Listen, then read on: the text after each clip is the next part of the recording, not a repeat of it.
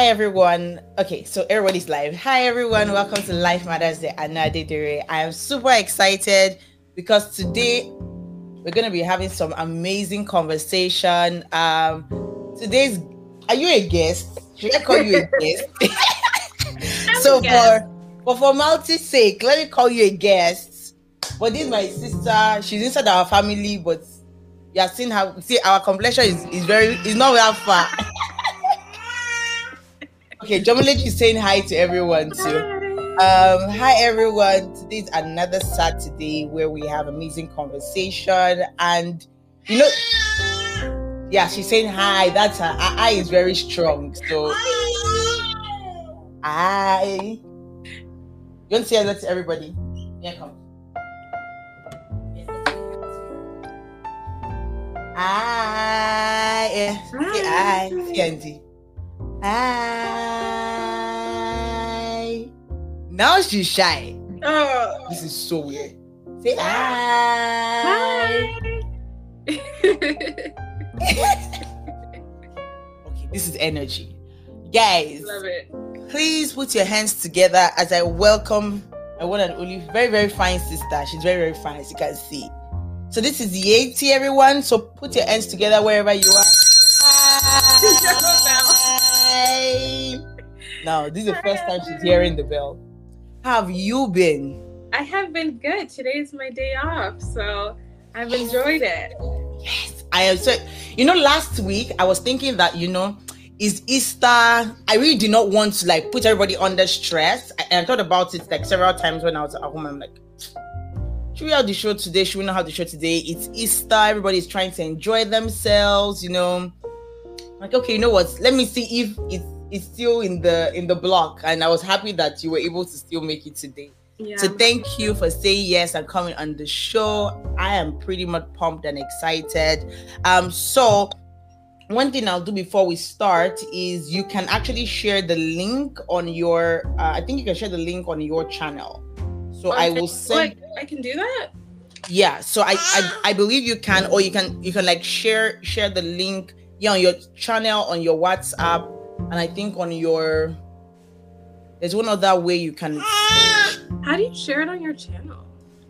So if you go to my mama. So I know that if you go to my channel right now, so let me see. Mama, you're making noise. So I know that if you go, people, I'm so sorry. I'm even trying to look for the link right now. Okay, I see it. I see we're live, right?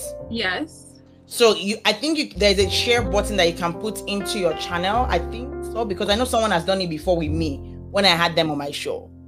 So I want to know if your channel can also do that. I don't think so, because I don't see that I can share it. I only see the watch later, add to queue.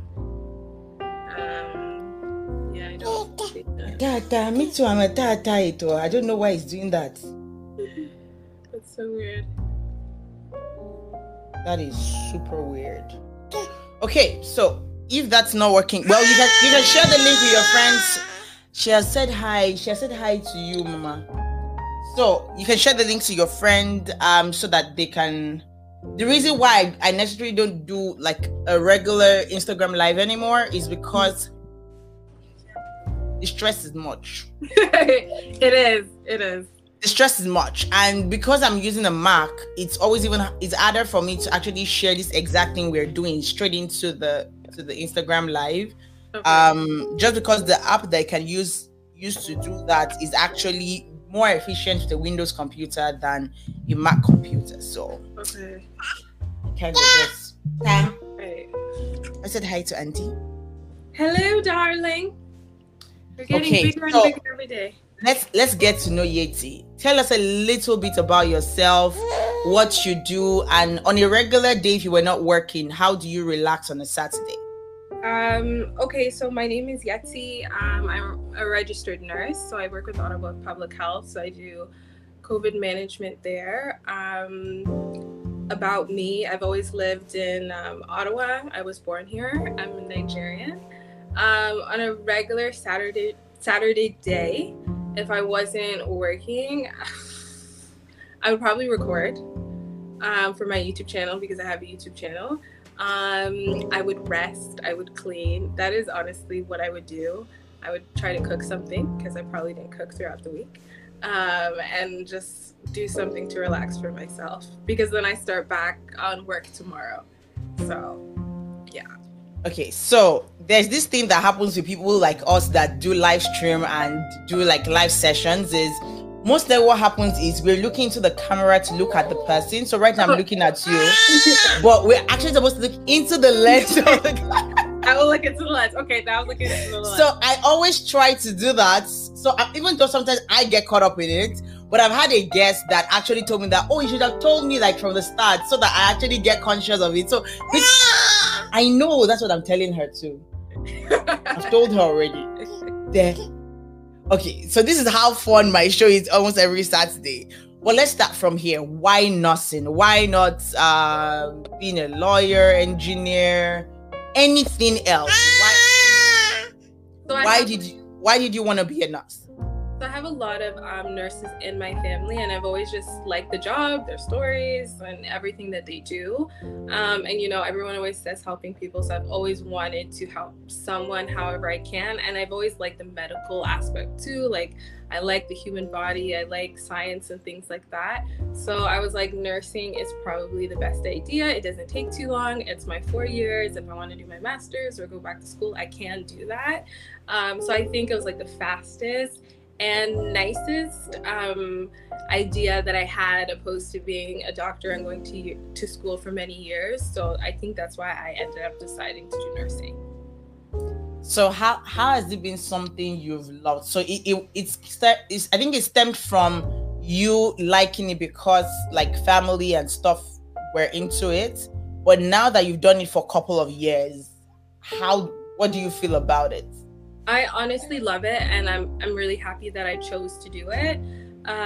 Just being able to support people when they're at their lowest, or some people are at their best, but you know, things are happening in their life. Just honestly being able to use my faith as well as my medical skills for people, being able to be at their side. Sometimes it's not easy, for sure. Like, you have patients that die all the time, but it's just become something that I love.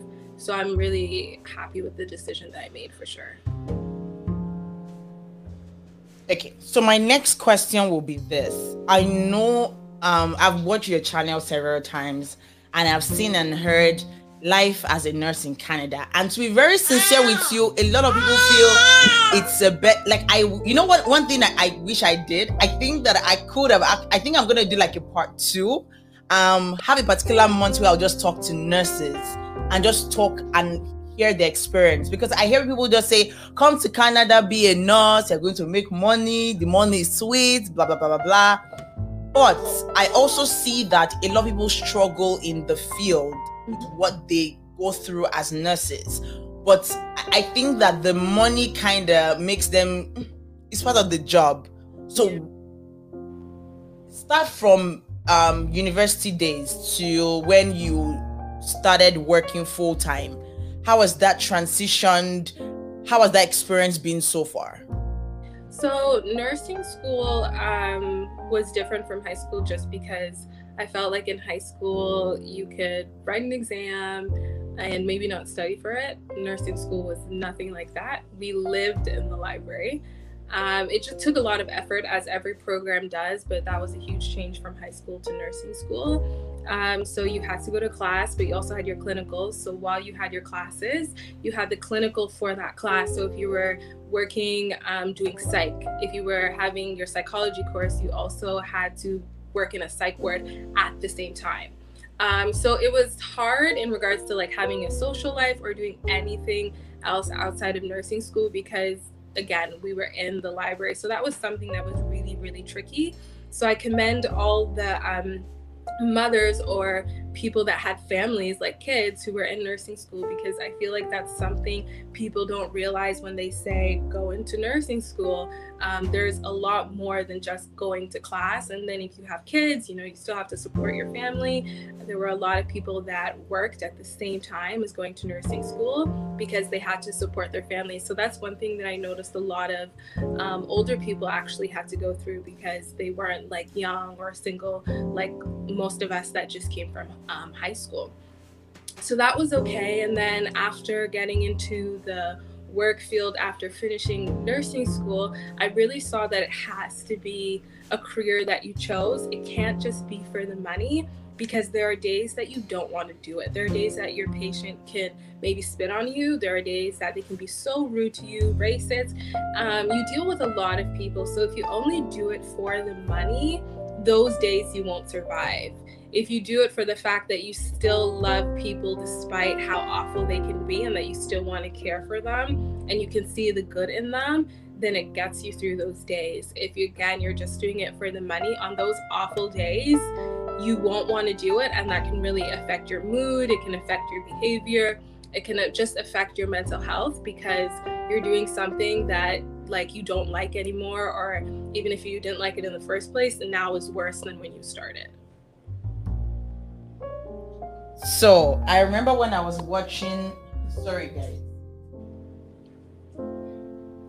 I remember when I was watching the video on racism, and your video actually it made me cringe, to be very sincere with you. And the reason was because I felt like no, like this is not Canada, like no, maybe they're just, but I thought about it for a minute. I'm like, so these things happen and we actually don't hear about it. Mm-hmm. Why don't we hear about these things? Why is it that it took very few of you to come out and say, this is what we experience as Black nurses in Canada? And I want you to share some examples so that people kind of have some context to what I'm saying. I wish more people would want to talk about it. One, you could be frightened about being fired if you're talking about your certain workplace. Some people are just scared to talk about it. Some people know that or think that things might not change anytime soon, so they don't want to bring awareness to it. Some people just go day by day. A lot of people don't want to talk about it, which is unfortunate, but it does happen. So I've worked with a lot of people that have said, I don't want to work with you because you're Black. I've had a white person spit on me before, or trying to hit me because I was Black, or ask for a white nurse, all those type of things. So but yet, see, this is you taking care of them, so this is not like you're it doesn't matter. A lot of people in the world do want to be serviced or want to have a white nurse, and they're not afraid to tell you. They believe that they should be able to decide who's going to treat them. And it's frustrating because you start to think about, what is the difference between me and a white nurse?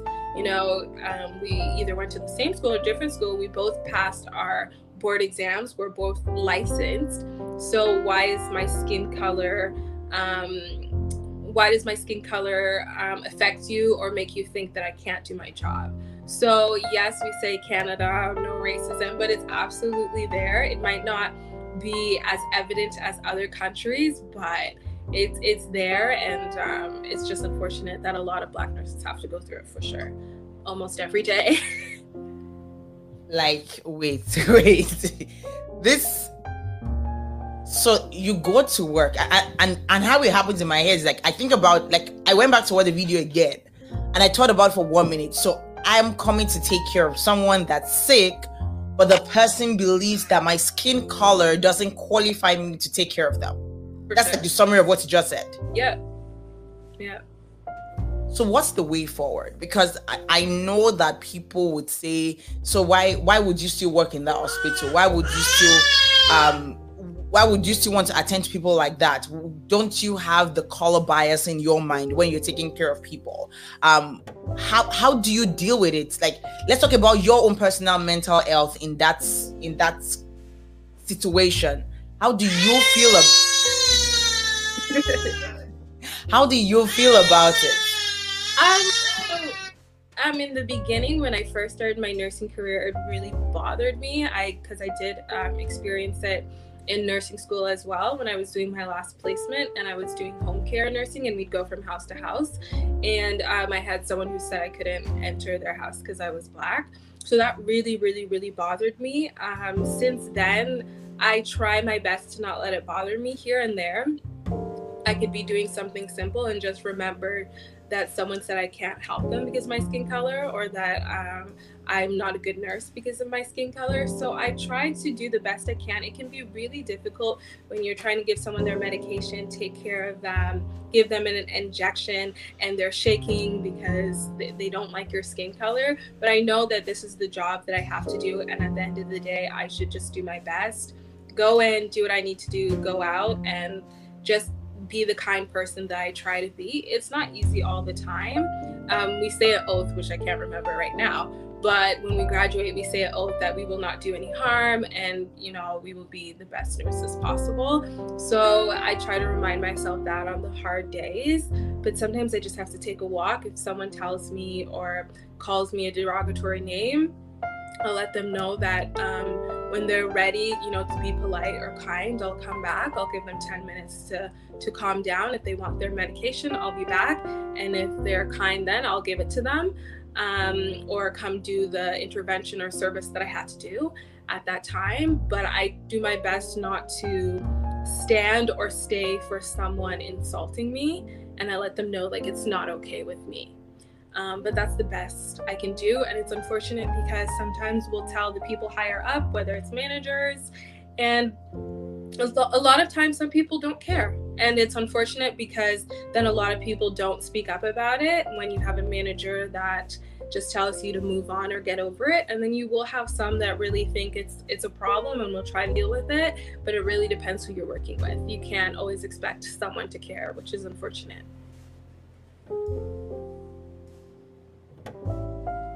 I can't even think about it. Wow.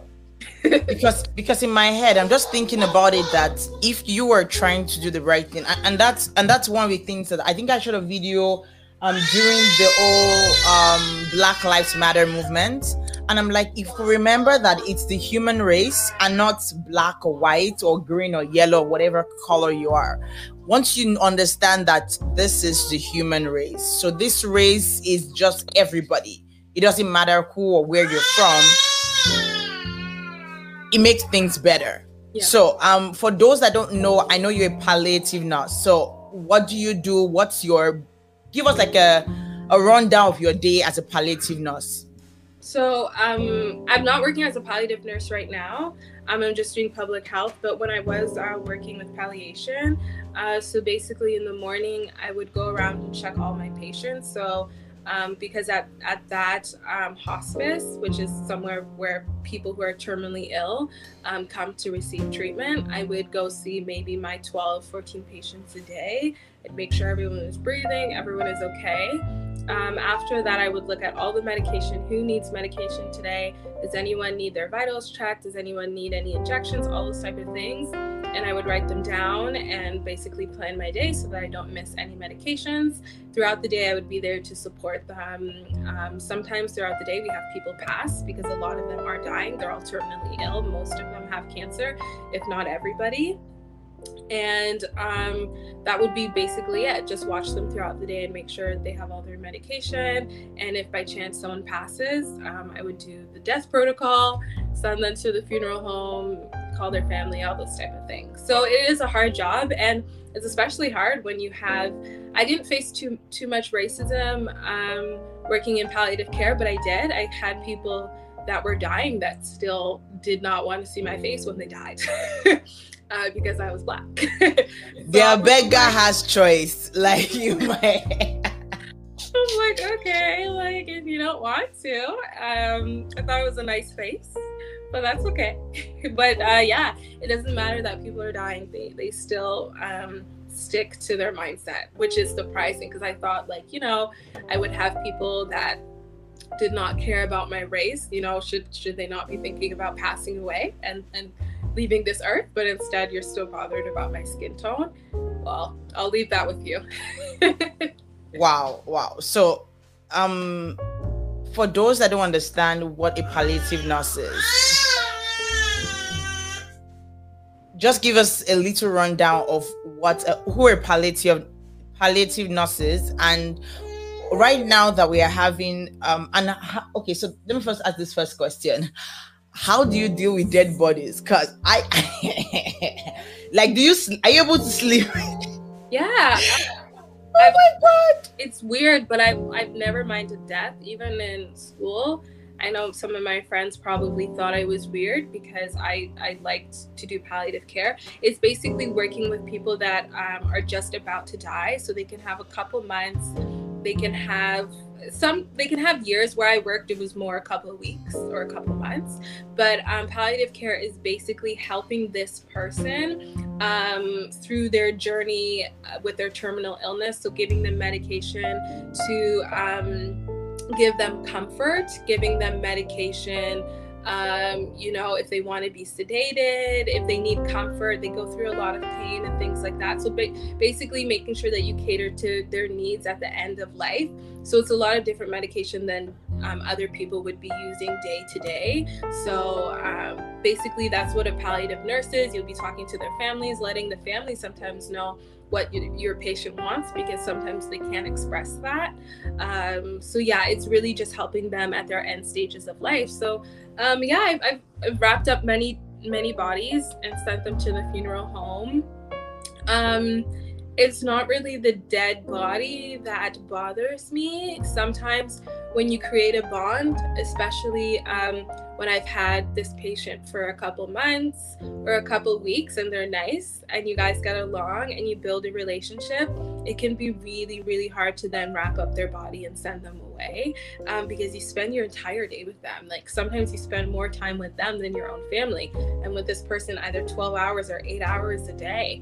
So you build like a professional relationship, but it's unfortunate because they're gone, and then you have to move on to your next patients. They're still there. Like you can't really take a second to feel sad because you still have to continue working. You can't go home when someone dies. You can't cry because the family's there. You don't want to make them cry. You have to be strong for them.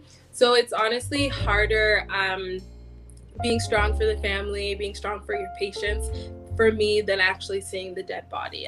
I think I've seen a lot, but it doesn't bother me too much anymore now. Wow. I think I've always known since I was a kid, like since I was 7, 8, that I would never do sciences. I wanted to do engineering, but immediately I knew that it was under sciences. I just took my mind off it. I was not going to be an engineer. I don't know what's in me. I think my teacher told me I was skipping biology classes since like grade 4. So Madam, what do you want to tell us? Do you want to be a nurse? Okay. So let's go to public health, because I know that there are so many public health nurses, public health doctors, and they're doing a lot for the community. So let me first ask you this question. If you were to, and this was a question we had as an assignment to school, if you were to prioritize the health, would you rather prioritize the health sector or nationalize it? So would you want to be more, we should have more public hospitals for the communities, or have more efficient, let me give you 3 options: more efficient public hospitals and why, or public hospitals and a lot of private ones? I would say the public ones, if that answers your question, just because I feel that they cater to a lot more people than the private ones. Not everybody can afford them. The public ones, yes, might not be as efficient as they should be, but they cater to the homeless people. They have more mental health resources. So I just feel like there's a lot of different things that people need that they might not get if things were privatized, because they can't afford it, which is really important. People should be able to receive services even if they don't have the money for it. So that is one good thing about public. Everyone gets access to it. So, but sometimes when you need healthcare and it's not efficient, then you're like, I wish it was private and I could just pay for it and things would be better. But I would still say public. So let's talk about public health. What's kind of drew you to public health as a nurse, and what are the things that you feel like we need to do better, even as human beings, other human beings? How can we do better in our service to the community? So what drew me to public health? I've always liked working with the community. I've always liked working with people who are disadvantaged. So if that's the homeless population or new immigrants to Canada who might not know things about the city or healthcare or things like that, or Indigenous people, just people that need a little bit more help than others. I've always liked working with them. So that is really what public health does. Right now we work with COVID, so they work with diseases or things that are going around the community that people need awareness to. They go into schools, they do checkups at schools for maybe people that their parents haven't brought them, to go see the eye doctor or the dentist. They work at so many places in the community. It's like you see them everywhere. You don't know they're there, but you see them everywhere. So I just love that they're throughout the community helping people, which is so important because a lot of people don't know what's out there. So that's one thing I would say that we could do better is actually, if we ever have an issue, don't silence yourself. Don't just tell yourself to get over it. Definitely research, see what's out there, see what resources are there to help you. If you're having any mental health issues, see what public health nurse or what resources out there to help you. One thing I love is that for new mothers, especially teen moms, they do breastfeeding classes. They come do home checks to see how they're doing, and if they need resources or just things that they need for their baby, they're available to them. So things like that I really love. So I really hope that people will start, trying to help their self more and see what is out there to help them, because it's sad sometimes when there are so many resources and people are not looking for them or aren't using them, but they could really benefit from. That's very important, because one of the things I notice generally is when it comes to certain things about health. So if you're going to see a doctor or you're getting some drugs or you're getting a couple of things, you kind of almost have access to some of those things. But when it comes to like eye care, dental care, those things that affect certain parts of your body that even the other parts will, like if you have a very bad toothache, you have a headache, and one part affects the other, right? But I can afford to go with my doctor to say, oh, I have a headache. I've been having my headache for 2, 4, 5, 6 days, and he gives me a drug. But I can't do that with a dentist because the dentist is private, and he will tell me that, oh, to see him for consultation is $110. Then to fix the tooth is $300 and something. So at the end of the day, I'm walking out of the dentist's office with a bill of almost $1,000, right? Yeah. So in my head, it just makes me think that a lot of people have the same issue where they can't actually access this private but most public use of the health sector, right? And I like that public health kind of administers to it, and I believe that public health also gives you that time to yourself. I don't think it's as strenuous as working in the hospital. Yeah, I would definitely agree with you. My body feels a lot different than when I was working at the hospital. It's not as strenuous. Yes, you have your busy days. Absolutely. There are some days that you don't get a break, but it's not the same labor and pains that you have to do moving a patient, lifting a patient, all those type of things. Typically it's like Monday to Friday. I work weekends because COVID doesn't sleep, so we have to work weekends, but a lot of people like public health because it's Monday to Friday, like 9 to 5 or 8 to 4, those type of hours instead of 12-hour shifts, and you always get your holidays and things like that. Again, with COVID, you have to work your holidays just because of the pandemic, but typically you would have those off. So a lot of people love it for that reason. So when people get in public health, they typically don't leave, which is why it's hard to get in there, because people are there until they retire, because it's a nice place to be for sure.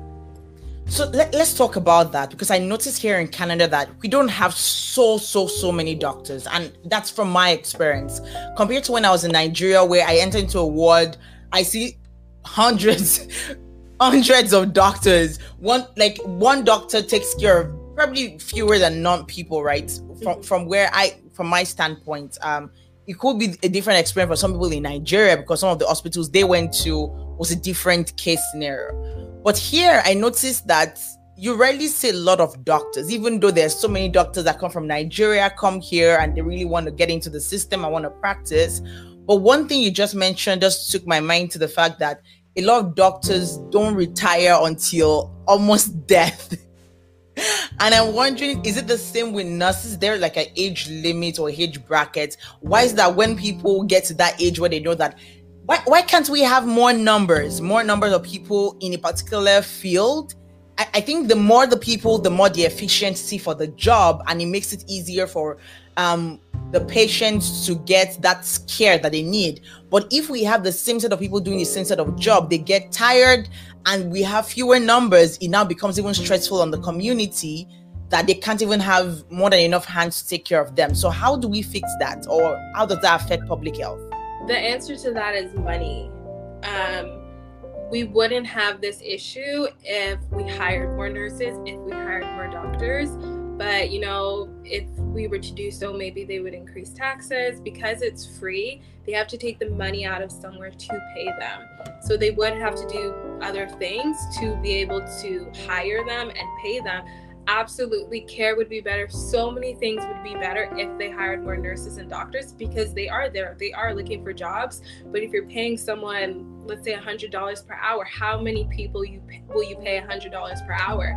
So they try to do it, or they try to hire as little as they can that can still somewhat be efficient or effective, but it could be a lot better. Excuse me. Yeah, it could be a lot better. So for public health, they hire, I would like to say they hire as much as they need. Again, like they pay a good amount. They pay like what the government pays, so they pay higher than the hospital. So I just believe they can't have too many at a very good-ish salary or a higher salary than the hospital. They just can't have so many people running through the city. So in public health, I find that you have a lot of people go or stay there until retirement because they love the job so much. Their body doesn't hurt because of the labor. A lot of them just really enjoy the job, opposed to hospital nursing. You still have a lot of people stay, but you tend to have less older nurses stay to, I can't remember what the age of retirement is. I think it's 70, maybe 65, but I think it's 70. You have less of them stay till 70 because they're exhausted. They can't be lifting and doing all these things with their patients. So you have a lot of them retire early, as the earliest as they can, just because they want to rest. But in public health, you have a lot of them, you know, go as far as they can just because of, I think, the labor that they endure in the hospital. Yeah. Wow. Hopefully we give them, I don't mind, and that was one conversation that I was having with a classmate of mine, that I don't mind we having the mix of the private and public in these things, where the government regulates a sector while the private regulates a sector. I think it will bring a balance. Yeah. But at the same time, I feel like we know, not just like government in Canada, but even when in other parts of the world, you notice that when the private sector starts punching in, the government kind of relaxes a bit and they just say, you know what, let's just let these people run it, right? And it's always like an easier thing. But people that feel the impact the most, and the ones, like you said, the public that cannot even afford to go to the hospital on a regular day, right? And another thing is, I think we're talking about it in the stance of education, where we see all these universities that I tried to look for a couple of courses on a couple of like public, let's use the word public universities, like University of Ottawa, whatever school it is that is very good for the general public. It was still a bit steep, and they didn't even have the exact courses I wanted. So when I now said, oh, you know what, let me just check this particular university, and I saw the price, I'm like, wait, I am not like an international, like the amount was so alarming that I had to recheck if it was a price for an international student, and it was not. So a lot of times, I think, like you said, money is a factor. If they have to increase taxes, and we know why they're increasing the taxes, if they have to cut some funding somewhere that we know that, okay, this will benefit more, I think it will do things better. I agree. Just my own stance, but it's always amazing to see how much people put their lives on the line, and I want to talk about COVID. Funny enough, I'm going to be having medical personnel all through the month. So next week I'm having a doctor. She's gynae all the way, and my last doctor is also a family doctor. So I'm really, really excited, and I think that we're going to just do a series on just nurses, just because I want to hear the experience and I want to enjoy the story. Maybe I'll just make that like a different podcast or something. But let's see how it goes. So your experience with COVID, I know that it's like, I think I didn't see my mom for 6 weeks or almost 2 months just because of the old COVID, and they had to shut down where the hospital she works, and a lot was going on. And in my head, I was thinking, so if if that's my experience, I'm just imagining other nurses that are either married or they have families or whatnot in Canada generally. So you as a public health nurse, I know that because you're not working in the hospital, is it kind of lower? Like, does it kind of feel safer a bit? Or how do you kind of work around it? And how have you been coping with this whole COVID situation? Let me first start from there. Yeah, so when COVID really started, I wasn't actually fully working at public health. I was working at the long-term care home, which COVID really, really affected them almost like the most. A lot of, elderly people passed away. So when I was working there, it was really, really scary. Just because we knew that this is where COVID was. Like, I knew there were COVID patients around me. I had to do many COVID swabs for a lot of people. And it was hard because at that time, we didn't really have the protective equipment that we needed. And as a nurse, you're the one in charge of the floor. So you have your own staff members telling you, they don't feel safe to work, or they feel like they should have this, they should have that. So it was hard because I didn't have all the answers yet. I'm still, below someone. I'm still looking for answers myself. So it was difficult to lead when you really didn't know what was going on. It was scary because I would talk to someone and then the next day find out they have COVID. There were times I had to isolate. I was in contact with someone with COVID and things like that. So I did have to isolate a couple times during this pandemic. So I was scared. I'm always frightened to bring it home to my family because I don't want to, be the one to make them ill. So in that aspect, it was really hard. It was hard not to see my friends and my loved ones. We're not far from each other, maybe 10-minute drive, and we can't see each other. So that is something that we've all faced, which is very difficult. So definitely working in long-term care, I would say, was scary. My hands became so dry from the amount of times I was washing them. I knew it was excessive, but I was just really worried. And then also to talk to family members, and they're wondering if their mother or if their father had COVID, and you don't know yet, you're still waiting for the results, and they're just really upset. I had an experience when one of my patients, she turned 100 years old, and her daughter came to see her and just sat by her window, and they had like a little window party, and honestly it made me cry because I was like, wow, this is what it's come to. It's God's grace that she made it to 100, and it's unfortunate that she couldn't celebrate with her family, but I loved how we found a way for them to do something. But it was really hard to see how family members were coping when they couldn't see their grandma, their mom, their dad, their uncle, all those things. So I would say that was really difficult. Working at public health, I would say the risk is lower because I am working from home. When I was going into the office, we would all sit far away from each other. We have arrows on the floor to follow. We were very cautious, and people still go into office. I'm just privileged to work from home, which is something that I wouldn't be privileged to do if I was working in the hospital. There's no way I could do such a thing. So I am very fortunate to have my risk reduced. So I would say it is a lot better working at public health just because I don't have to be in contact with patients. But it would probably be a little bit harder if I was still doing that. But it doesn't change the fact that I still can't see people I want to see because Who knows if I have it, if I got it from the grocery store, or if they have it. So we both have to be safe, which is always hard. Yeah, and it's like you said, it's saddening, it's sickening, but you kind of almost have to just make sure that your family is safe. I think that's the most important thing. And for me, like, it's even harder because with my daughter, I always still want her to have contact with people in a way. So FaceTime calls almost every day. She plays with grandma on the phone every day. They're on FaceTime. A couple of my friends, she always like saying auntie. So at least I'm happy that she's able to still learn some social skills. Because for me it's harder. And some people are like, oh, take her to daycare. And for me, I still don't feel comfortable taking her to daycare. Like, she's just 8 months, and she'll be 8 months in like 2 weeks. In 13 days. And for me, it's still a lot to put her with other babies. Where do I know those other babies are coming from?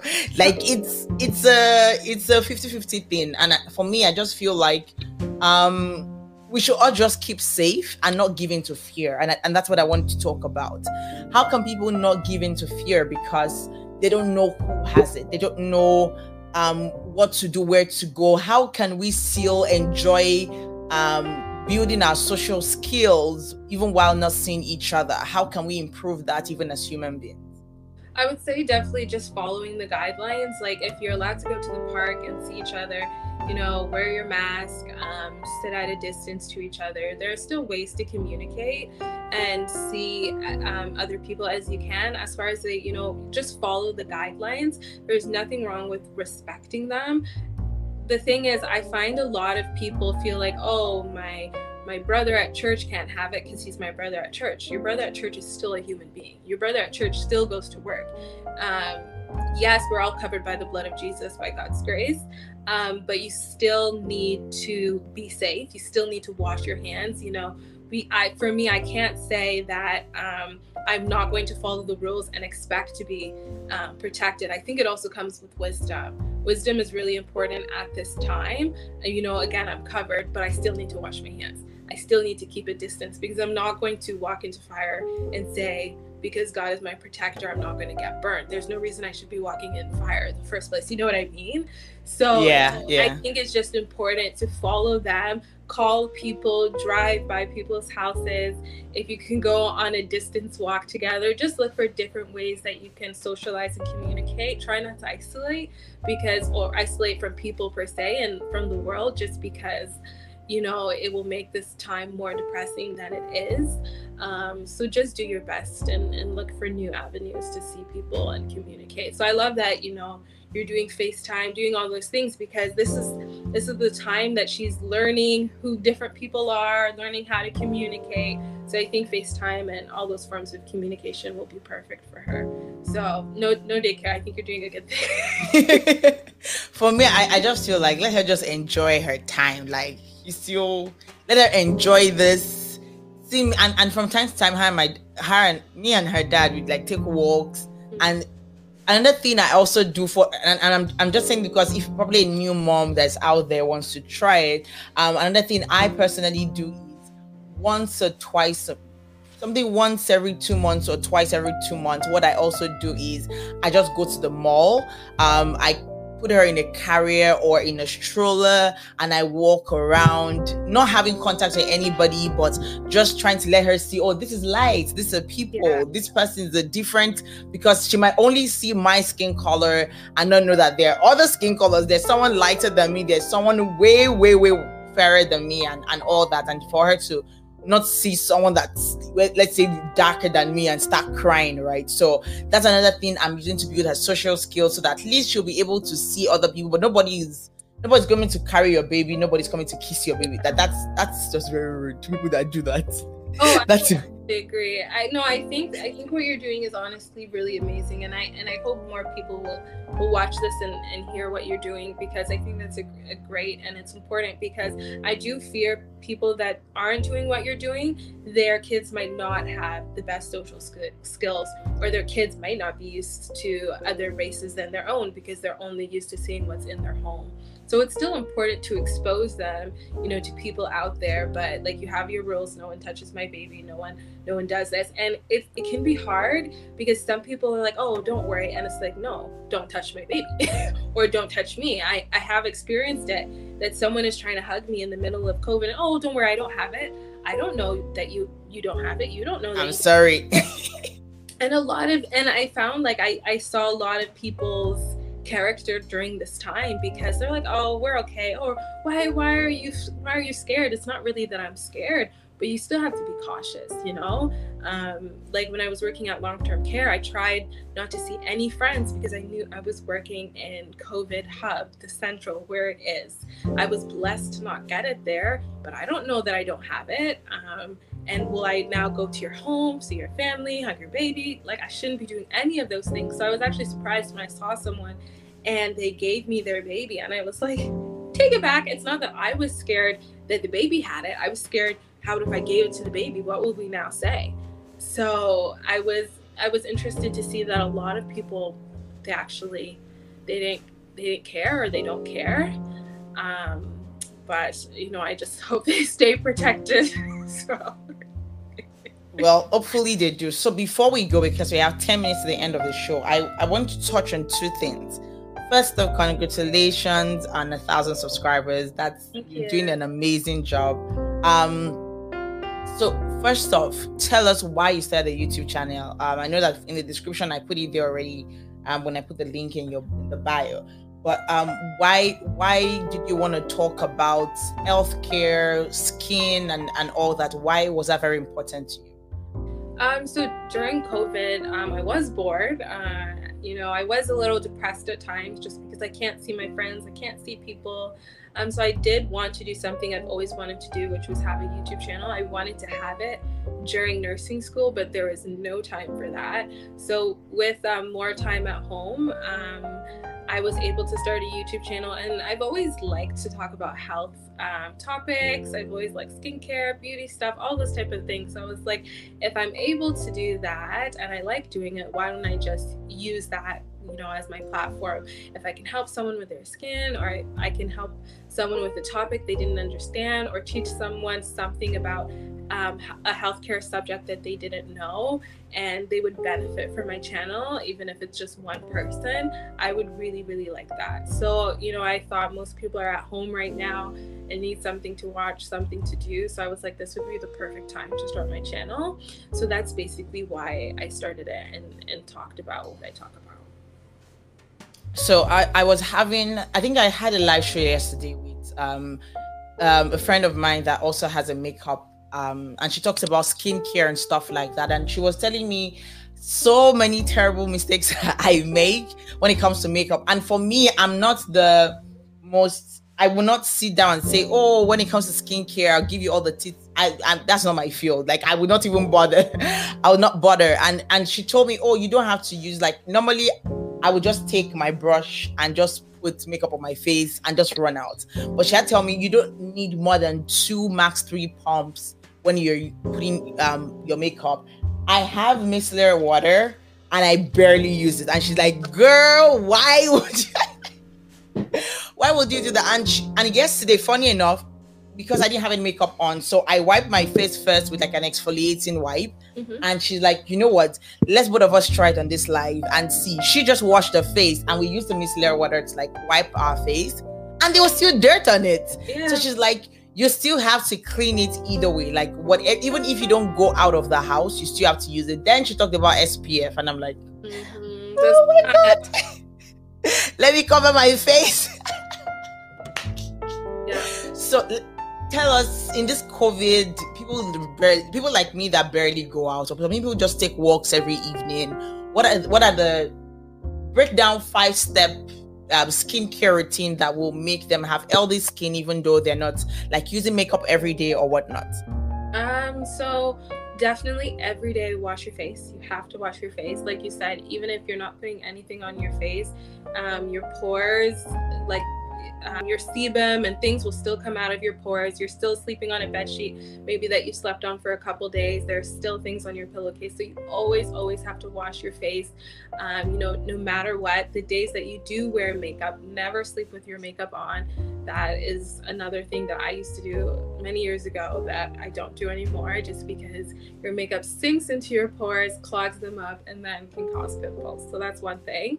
Like you said, SPF is so important. A lot of Black people think, that we don't need it because we're darker and we won't burn.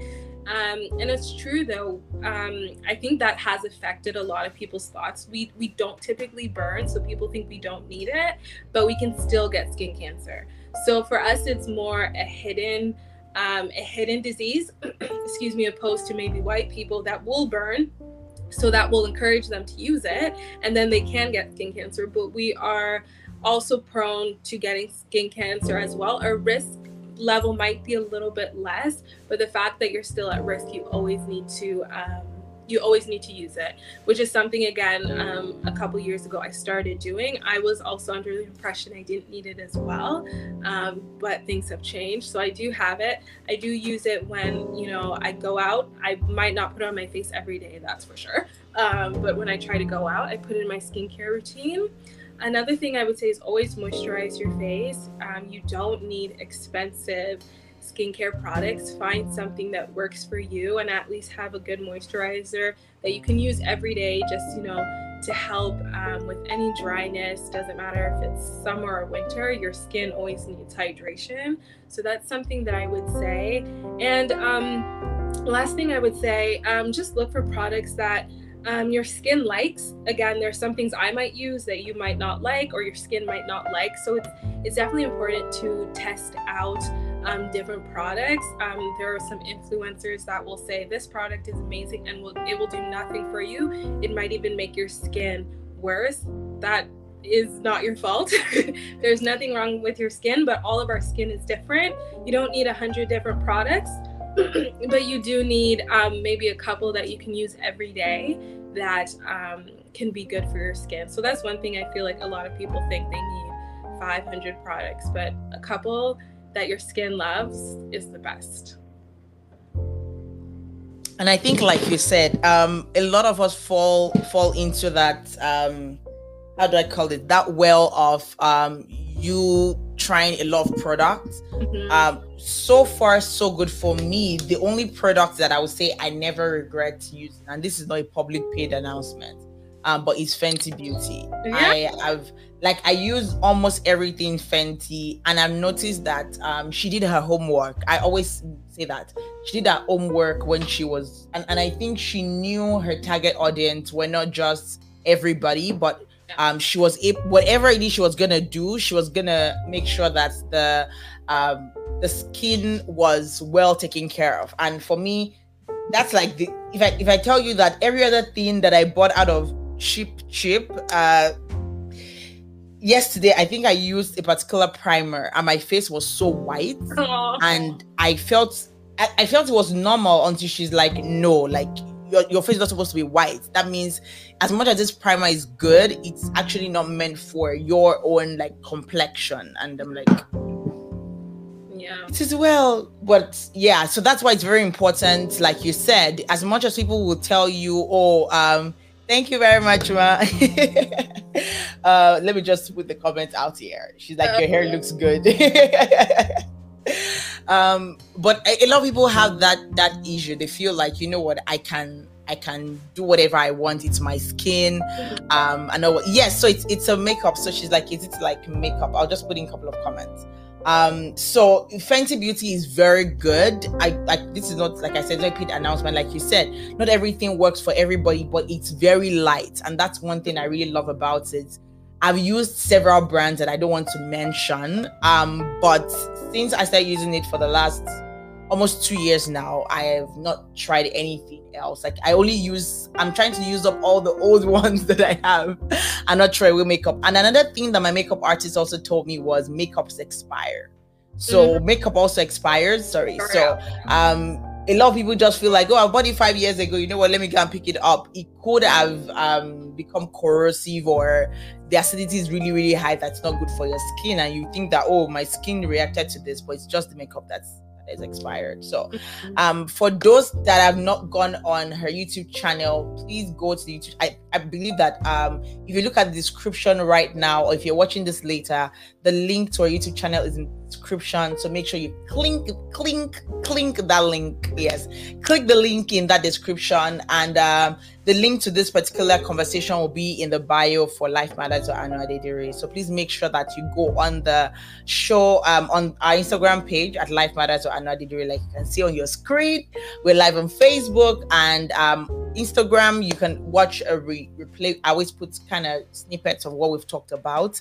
But what will be your final words to someone that wants to go into nursing school, or wants to be a nurse, or is a nurse or a nursing student right now, or still stuck in school? So whether you're in school or you're fresh out of university and you're working as a nurse, what would you tell the person right now?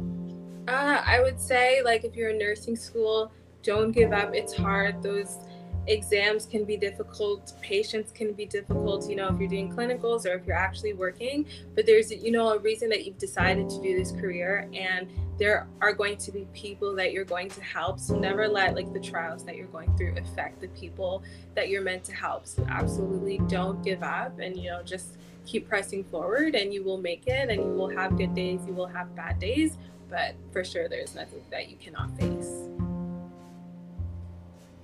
And those that just their work, what would you tell them? If they just started work, I would say that, again, it's going to be difficult. Anytime you start something new, it will be difficult, but keep trying, you know, seek help.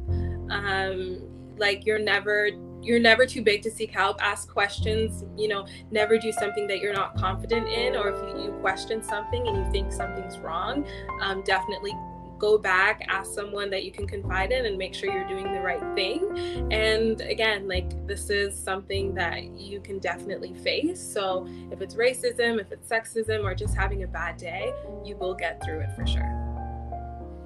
And we also hope and pray that things get better, and these issues on racism, sexism, and so many other things. Please, like I said, go check the link in the description. You will see the link to her YouTube channel. Make sure you subscribe, and make sure that you watch her videos and like them and drop comments. If you want to venture into nursing, or maybe you're in Nigeria right now, or whatever part of the world, and you want to get in, she talked about her experience with NCLEX and so many other things. So y'all go watch those videos, and I'm so grateful that you had this conversation with me. It's been something that's been on my heart since January, but I kept telling myself that, you know what, I want everything to be like a little bit of a cold. Then I didn't know that a year later we'll still be talking about COVID till now. So like she said, make sure you stay safe, make sure that you also keep your family safe. Don't take this period for granted. Pray as much as you can. Take walks if you're at home. You're feeling depressed, please reach out to someone. Like she said, even if you work in a hospital and you're feeling overwhelmed, make sure you reach out to someone, maybe someone that's higher in authority, or someone that you feel has gone through the phase that you've gone through. And sometimes if I'm feeling overwhelmed, I just go to my YouVersion and I look for a devotional that actually fits what I'm going through. And there are thousands of them. I just have the Holy Spirit lead me on which one to choose from, and it really helps. So I think it's very important for a lot of people to also try that. And yeah, so we've come to the end of the show. I'm super pumped and excited that we had Yeti today on the show. Like I said, please don't forget to show her love by going to subscribe, like, and comment in the description, and the link is in the description, so don't forget that. Till we see you next week. So next week we're going to be talking about everything women's health, to having a baby, to everything around that. And we're talking about a brand new mobile clinic that's attending to a lot of moms out there, so you don't have to go to the hospital for your antenatal checks or whatnot. They come meet you, and it's really, really exciting. based here in Edmonton. So we'll be having the doctor in charge of it, and I'm super excited to have that conversation. So till we see you next week, make sure that you subscribe, you make sure you like, share, and make sure that you click the link in the bio to rewatch this if you missed this. And you can also listen to it on the podcast on all podcast platforms. Till I see you next time. Bye, guys. Bye.